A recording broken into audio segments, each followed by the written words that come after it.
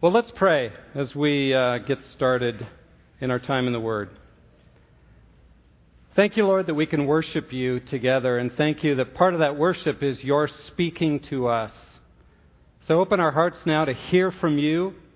May your Word penetrate deeply, and may you teach us, Lord, in a fresh way what it means to love you this morning. May your Spirit be strong in us, we pray, in Jesus' name. Amen. Like most men, I think, when I got married, I thought I was loving my wife pretty well. I mean, after all, I was providing for her. I was even helping around the house some. And being romantic now and then, I mean, she ought to be totally thrilled with that, right? And it was a shock to me to realize that wasn't all that she wanted. That she wanted to be loved in other ways more deeply than that. She wanted to share in my heart. She wanted to share in my life. And so I had to learn to listen. And I had to learn to see what her heart was longing for, that she wanted quality time, that she wanted more of me rather than just outward. Well, we're told that the greatest commandment is to love God with all your heart, with all your soul, with all your mind, and with all your strength. And we've heard that many times. But what does that really mean? What does it mean practically for us to love God? What does that look like in our lives? I think, if you asked us, what does it mean to love God? We would probably maybe say something like, well, it's to come to church, it's to worship Him, give Him praise. And I think that delights His heart. I think He likes it when we do that. It's a sacrifice of praise. Or we might say, well, it's to get involved in serving Him, so get involved in the church and be busy for Him. But is that really what He's looking for? Well, fortunately, God's a great communicator. And He tells us, I think, what it means to love Him in a practical way in Proverbs chapter 3, where we are today, to help us understand what it means to love Him with our whole heart, soul, mind, and strength. So let's look together at Proverbs chapter 3 to get a sense of what it means for us practically to love God. Now, let me remind you, we are in Proverbs, and we are in the 10 lessons in the home. 10 lessons of a father and a mother teaching their children what it means to walk with God, teaching them wisdom. And this is really a central passage, Proverbs chapter 3. It's a long chapter. We are only going to look at the first 12 verses this morning because I think it's the primary part of this chapter. We'll be talking about wisdom and the importance of wisdom later, so we're going to wait on that. But we are going to look in the first 12 verses and look at 5 different ways that I believe God has called us to love Him, to give us a picture of what it means to truly love God. You might say these are the 5 love languages of God, the ways He likes to be loved. It begins this way, chapter 3, "My son, do not forget my teaching, but keep my commands in your heart, for they will prolong your life many years and bring you prosperity." So there's 10 lessons. Everyone begins in a similar way. The father calling the son to say, you need to listen to this. Life only works when you're in right relationship with God. So I'm teaching you this lesson. It's how he begins each of his 10 lessons. Listen up. It will bring blessing to your life. So the first love language we see in verses 3 and 4. Says this, "Let love and faithfulness never leave you. Bind them around your neck. Write them on the tablet of your heart." Love and faithfulness, the Father says. He says, son, let these characterize your life. These 2 things, love and faithfulness. Now, the word for faithfulness is a word that's often translated truth. It has this idea that there's reality out there. And when you're connected with reality and you're living according to what's true, what's right, you are a faithful person. So it can mean either one, love and truth, love and faithfulness. And it says, these are what should characterize your life, son. This is what people should see when they look at you. Think about this. He says, bind them around your neck. As you're walking around in life, you notice what people have bound around their neck, right? It's visible to other people. He says these things, these qualities, love and faithfulness, love and truth, should characterize your life in a way that when other people look at your lifestyle, they should say, wow, that person is a loving person. That person is a faithful person. That person lives in line with truth. Truth characterizes who they are. So the Father says, son, focus on these. You see, if you love God, it changes the way you live. It changes your morality. It makes you more in line with who He is. And in fact, I think part of what He's saying is He says these should be visible to you, to other people when you hang them around your neck. But He also says write them on the tablet of your heart. He says they should be the reality in your heart that flows over into your life. So son, pursue these. Love and faithfulness. Love and faithfulness. Now, I'm struck by this because, as I shared a while ago, there was a survey done by George Barna that asked non-Christians, the non-Christian world, what characterizes Christians? When you look at Christians, what do you think of? What stands out to you? And by far and away, the top characteristic was judgmentalism, along with hypocrisy, condemnation, other qualities like that. When they look at Christians, they say, this is what they're like. They're judgmental. And yet the Father teaches the Son, and He says, we should not be known, son, by what we condemn, by the way we point fingers at the world for not being like us. We should be known by how well we love, by how well we reach out to the hurting, by how well we care for them, by how well we reach out to them. I was struck by Anne's testimony that she said she was touched as she was learning to serve people and saw Christians that were loving and reaching out and caring for others, and she saw Christ in them. And it's awakened in her a sense that she wants to use her life to do that, to touch other lives as well. Isn't that a marvelous thing? That is what God has called us to be. Love and faithfulness hanging around our necks so other people see it, so that we're known by those. And I believe the Son, as He hears those words from the Father, it would stick in his mind, love and faithfulness, love and truth, those are qualities of God. Because all through the Old Testament, those are primarily described as qualities of God.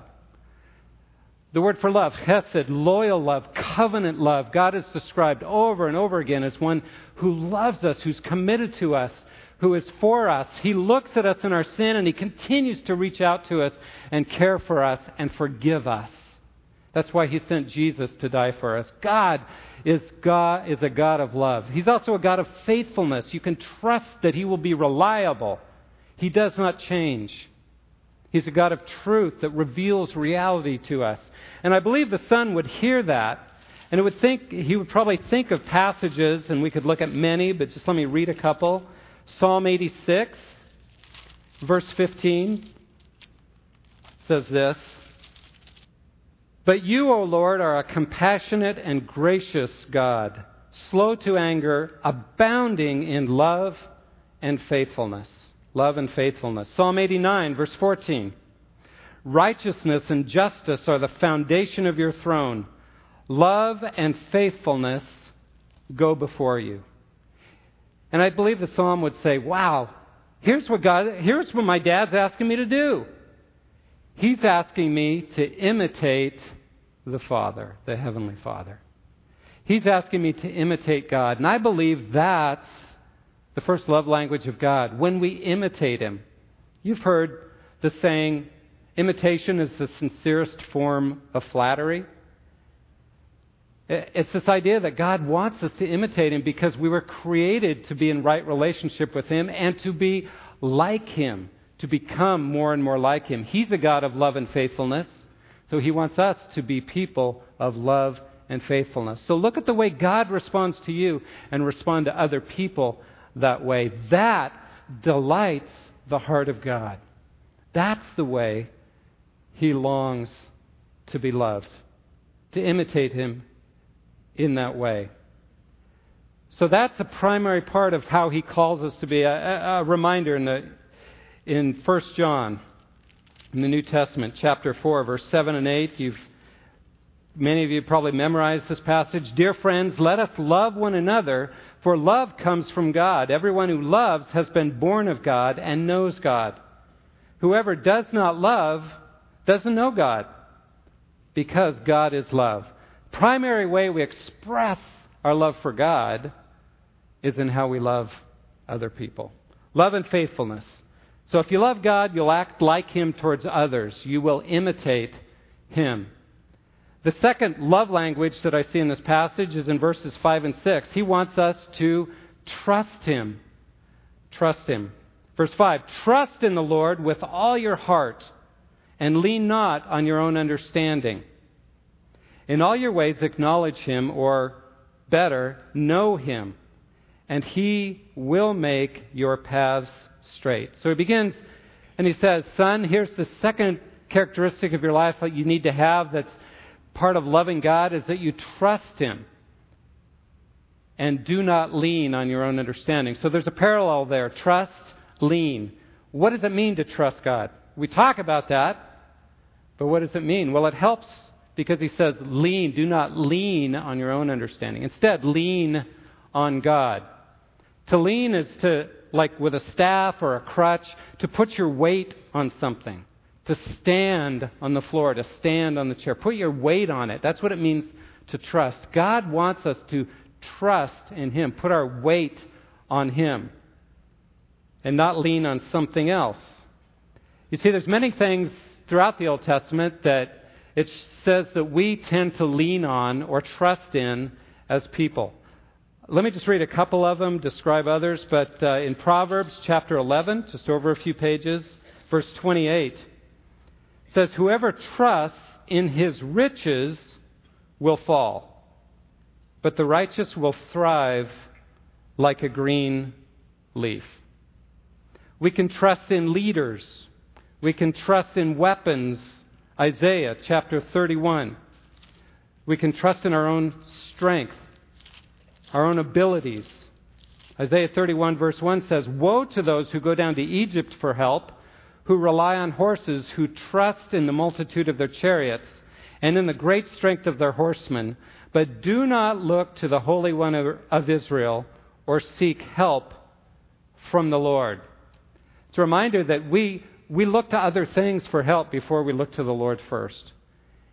And what the Lord wants is for us to trust in Him. In Jeremiah chapter 7, it's a passage, wonderful passage, where Jeremiah is challenging the people because it says they've trusted in the temple instead of in God. Now wait, the temple was where they went to worship. But they were saying, the temple, the temple, the temple. We have the temple, therefore God's on our side. We're going to win. Everything's great. And Jeremiah says, no, because you're trusting in the temple, in being religious, rather than in God. And within a few years, God destroyed the temple so that they would learn to trust in God, not in their religious symbols, not in their religiosity, not in anything else but Him. We can trust in our own achievements. We can trust in idols, things we put in our heart before Him.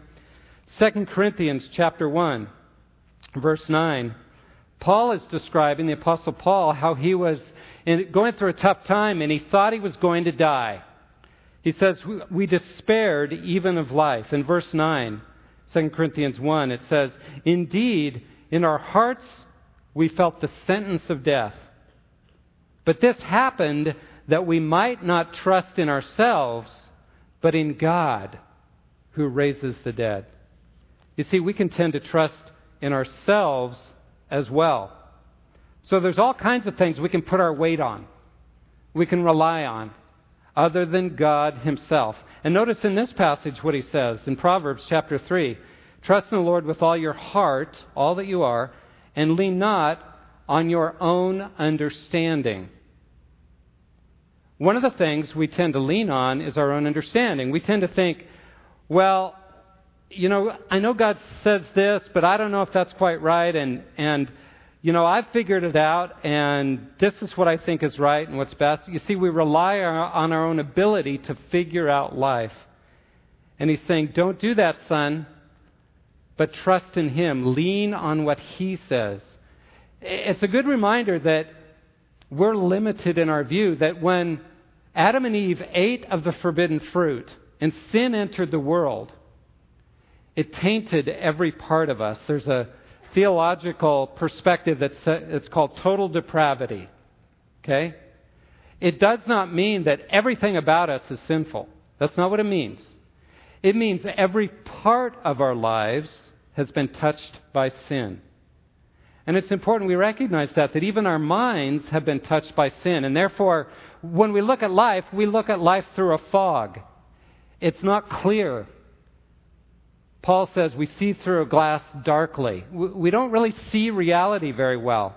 And so that should give us a humility to not trust in our own understanding the way we look at life and figuring it out, but learn to trust in him and believe that God has revealed reality to us by his word and by his spirit so that we don't have to trust in our own ability to figure everything out.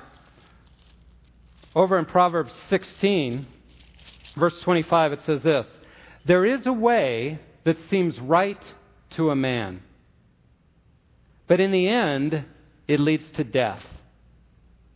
Do you get that? That's a reminder that, we can think about life and think, well, this looks like the right path to go. This looks like the best way to go. And he says, though, in the end, it leads to death too often. So if we're trusting in God, we're not going to trust in our own ability to figure out. Let me give you an example or two. Jesus makes it very clear that to follow him, to imitate him, to walk in his steps, means to die to ourselves. It means what we're to do is take the last place, to become a servant. If you want to be great in his kingdom, become a servant of all. Now think about that. That's counterintuitive for us. We think if we're going to become great, then we need to kind of push ourselves to the front and try to take care of ourselves, make sure we're taken care of, make sure we demand our rights, make sure we're in charge, and we promote ourselves. That's the natural way we think. But to trust in him and not our own understanding is to say, you know what? I'm going to follow you. I'm going to lean on you and what you say. Die to myself, serve and put others first. And I'm going to trust you to exalt me at the proper time. Or, for example, Jesus says, love your enemies. That's counterintuitive. We would think, no, I need to protect myself from my enemies. It's okay to hate my enemies. They've been bad to me. Those people have hurt me. And so we get angry, and it's, in our understanding, that seems the right way to go.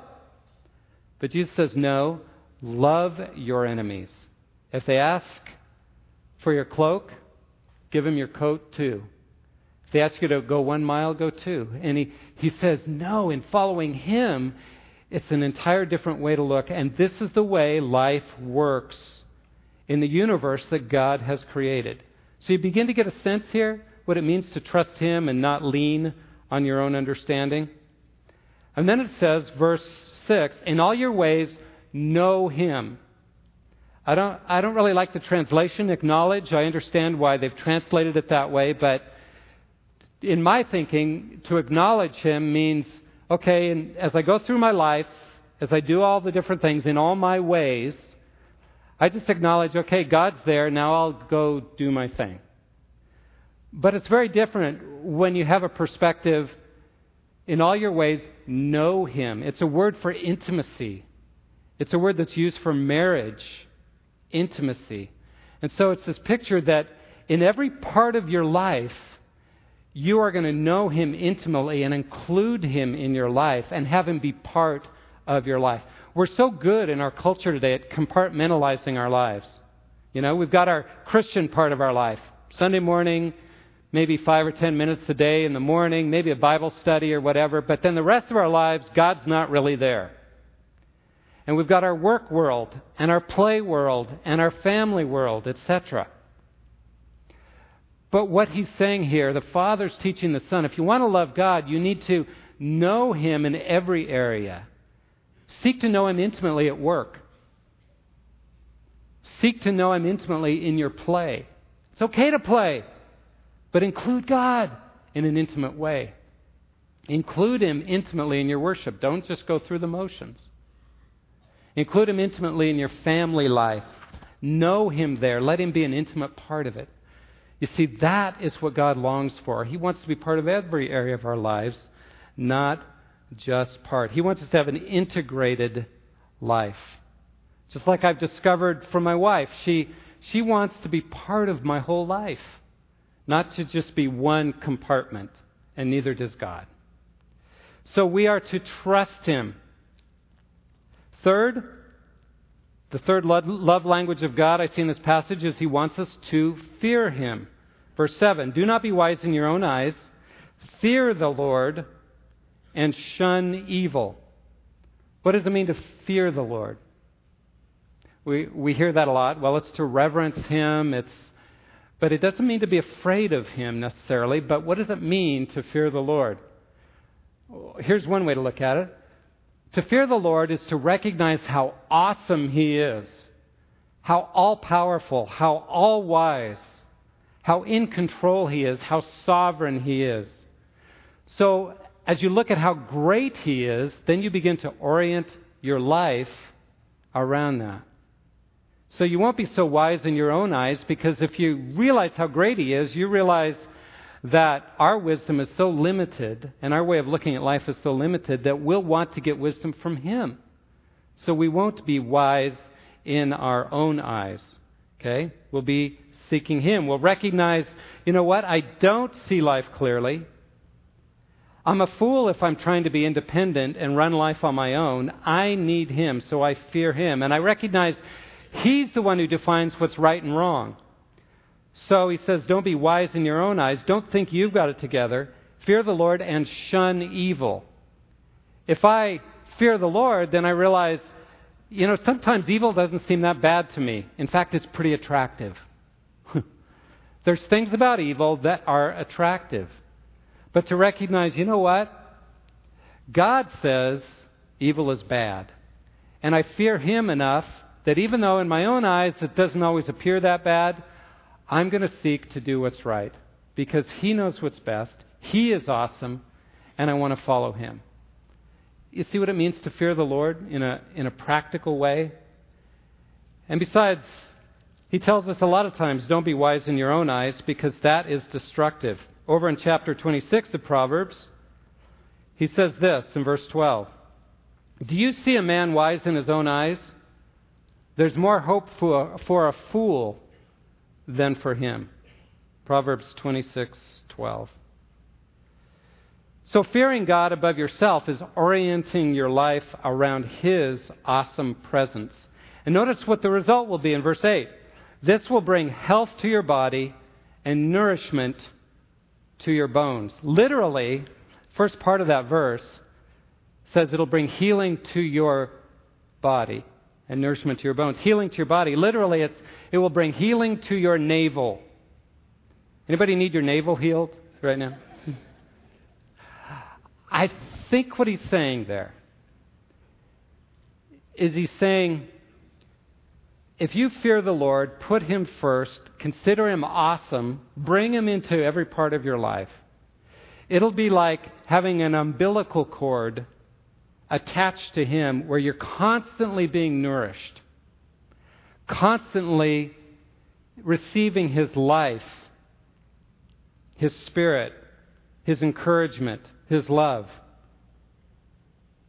Because you're in right relationship with Him. You're trusting the Creator. You're counting on Him, putting your weight on Him rather than on yourself. You'll have an integrated whole life. So he says, if you want to love God, son, imitate Him, trust Him, fear Him, and then fourthly, honor Him. Honor Him, verse 9 and 10. Honor the Lord with your wealth, with the first fruits of all your crops.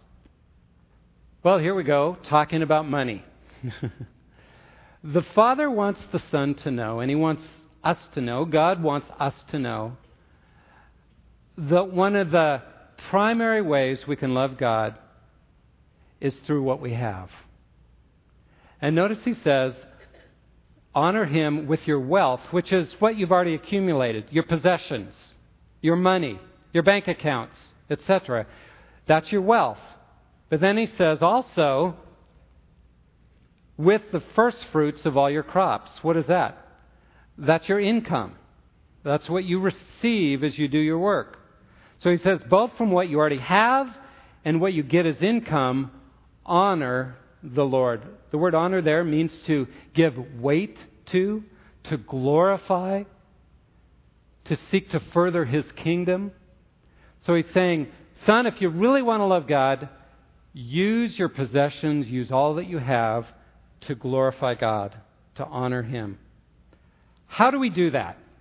It's one thing to say it, but how do we actually honor Him, glorify Him with what we have? Well, let me give you some suggestions. One thing is, it depends on how you look at your possessions. Do you see all that you have as His, not yours? Do you look at it as, hey, this is mine, I've earned it? Or do you say, no, God gave this to me. It's His. I'm merely a steward. He's loaned it to me. He's the owner of the universe. He's the owner of all I have. And therefore I see what I have as His, not mine. I think we honor God from our wealth also when we live within our means. When we live within our means. What do I mean there? God has promised to give us all that we need. Seek first the kingdom of God, and all these things, housing, clothes, whatever you need, food, will be added unto you, Jesus says. God's promised to give you all that you need to live life. So I believe a way that we honor Him is to live within that means, to see whatever He's given us as enough for us. We get into problems as people, in our culture especially, which tells us, you know, if you want something, go get it. Pull out the credit card. Yeah, you may go into debt. You may not have the money for it, but pull out the credit card, go borrow money, get a payday loan or whatever. But you should be able to have everything you want. That's not living within our means. See, honoring God from our wealth is realizing everything we have that He's given us should be enough for us. So I will live within that means and not dishonor Him by spending more than He gives me. Third, I think we honor Him when we give out of what we have to further His kingdom. When we see giving as an opportunity to participate in the kingdom of God, to love God, to bless Him by furthering His kingdom, when we give to a church ministry, when we give to outreach, when we give to missions, when we give to ministries, when we give to just friends we know are in need and we care for other people and love them, when we give to further His kingdom, it honors Him. And it blesses His heart. Just in our own family, when we first were married, we had very little income. And every month I just felt like, well, God, I would love to be able to give to you, but you know what? I don't have enough money. You know, I got to take care of my family. I've got kids. We don't have much income. I'm barely scraping by. And so Jeannie and I struggled with that. But as we saw the reality of this principle, we began to see, no, God's calling me to honor Him. And that's part of trust. That's part of love. And so we committed ourselves to give regularly. Out of whatever we got, to give a regular percentage to the church, to ministry, to give it away. And I'm not saying life has always been easy since then, but you know what? We've never really struggled since then. God has always provided an abundance. And that's what I love about verse 10. He says, if you honor the Lord with your wealth, then your barns will be filled to overflowing and your vats will brim over with new wine. I want you to get that picture. He doesn't say, your barns will be so full you'll have to build bigger barns and bigger barns and bigger barns so you can hold all the stuff that God's given you.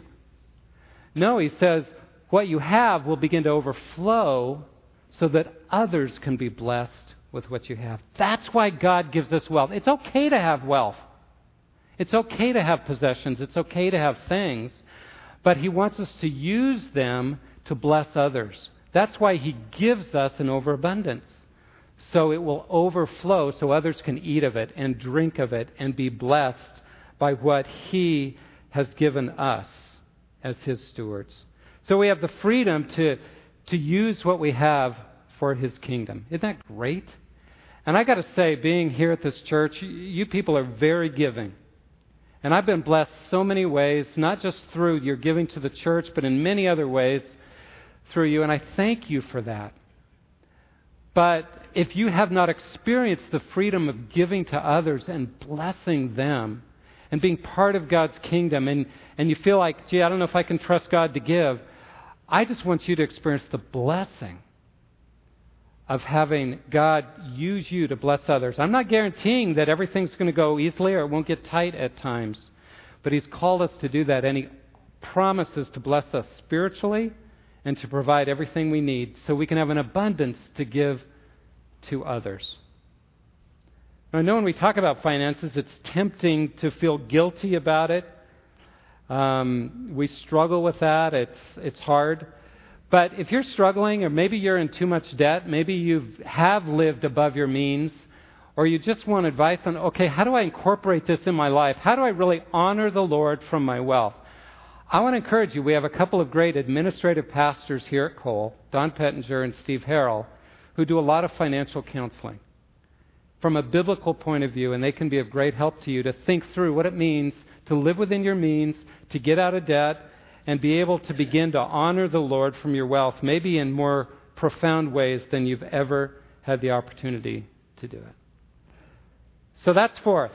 Fourth love language of God is that we would honor him from our wealth. And then finally, fifth, he wants us to love him by submitting to his discipline. Verse 11 and 12.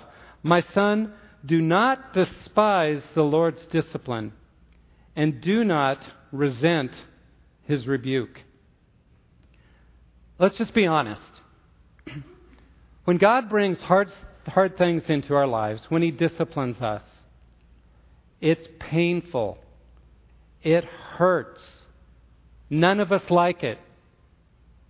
Okay? That's the reality. Because it's like he's taking a raw diamond that's just dirty and misshapen, and he starts chiseling away at it. And he's chiseling away at our lives, and that hurts as he chips off parts of us. But what he wants us to realize is he's doing that so that we can become more and more beautiful, so we can become more and more what he's created us to be, so that his life can be displayed in us and all its beauty as he shines his light in our lives. It just goes out so many can see how marvelous God is. So he says, don't despise it. Again, that's a natural reaction, to despise it, to say, I hate this. I don't want to go through this tough time. But the Father warns the Son. He says, if you want to love God, don't despise it. Just be careful to not get angry, to not let anger or resentment take over, but to recognize God's hand in it. So how do we love God in this area? By not despising the Lord's discipline. Well, we need to watch our attitude. Are we becoming resentful and angry at the hard things we're going through? Secondly, are we submitting to it? Are we learning to submit to whatever he brings in our lives, believing by faith? Romans 8:28. For, who's going to quote it? And I know it well, and let me read it. For God caused all things to work together for good to those who love God, to those who are called according to his purpose. And in the context, it's very clear what the good is. God will use everything for our good, and the good is to make us more like Jesus, to make us more like him so that we can display his beauty. It doesn't mean life will be easy, but it means God is shaping us in his love. Notice verse 12. Why should we not despise the Lord's discipline? Because the Lord disciplines those He loves. As a father, the son He delights in. The word for love there is one of a passionate love in a family, between a husband and wife. A heartfelt desire, a heartfelt love. Or for a parent for a child. That kind of passionate love. And the Lord, and He's saying, son, I want you to understand that when you get disciplined, it's a sign of God's incredible love for you.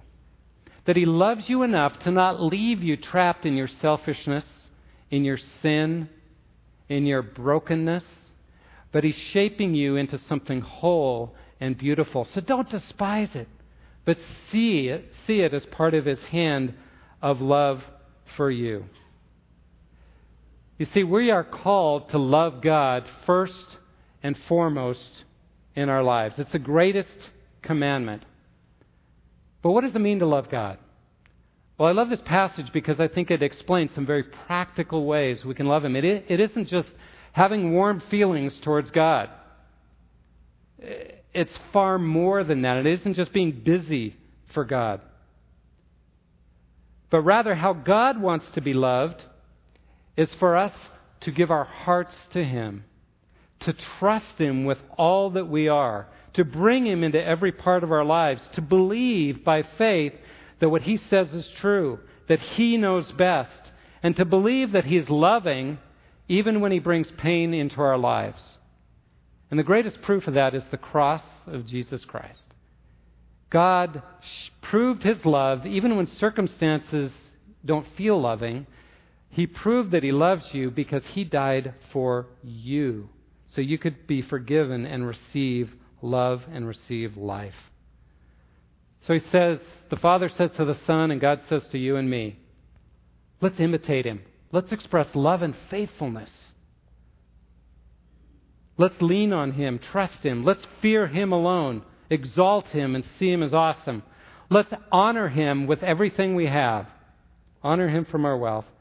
And let's learn to submit with a willing attitude to His loving discipline.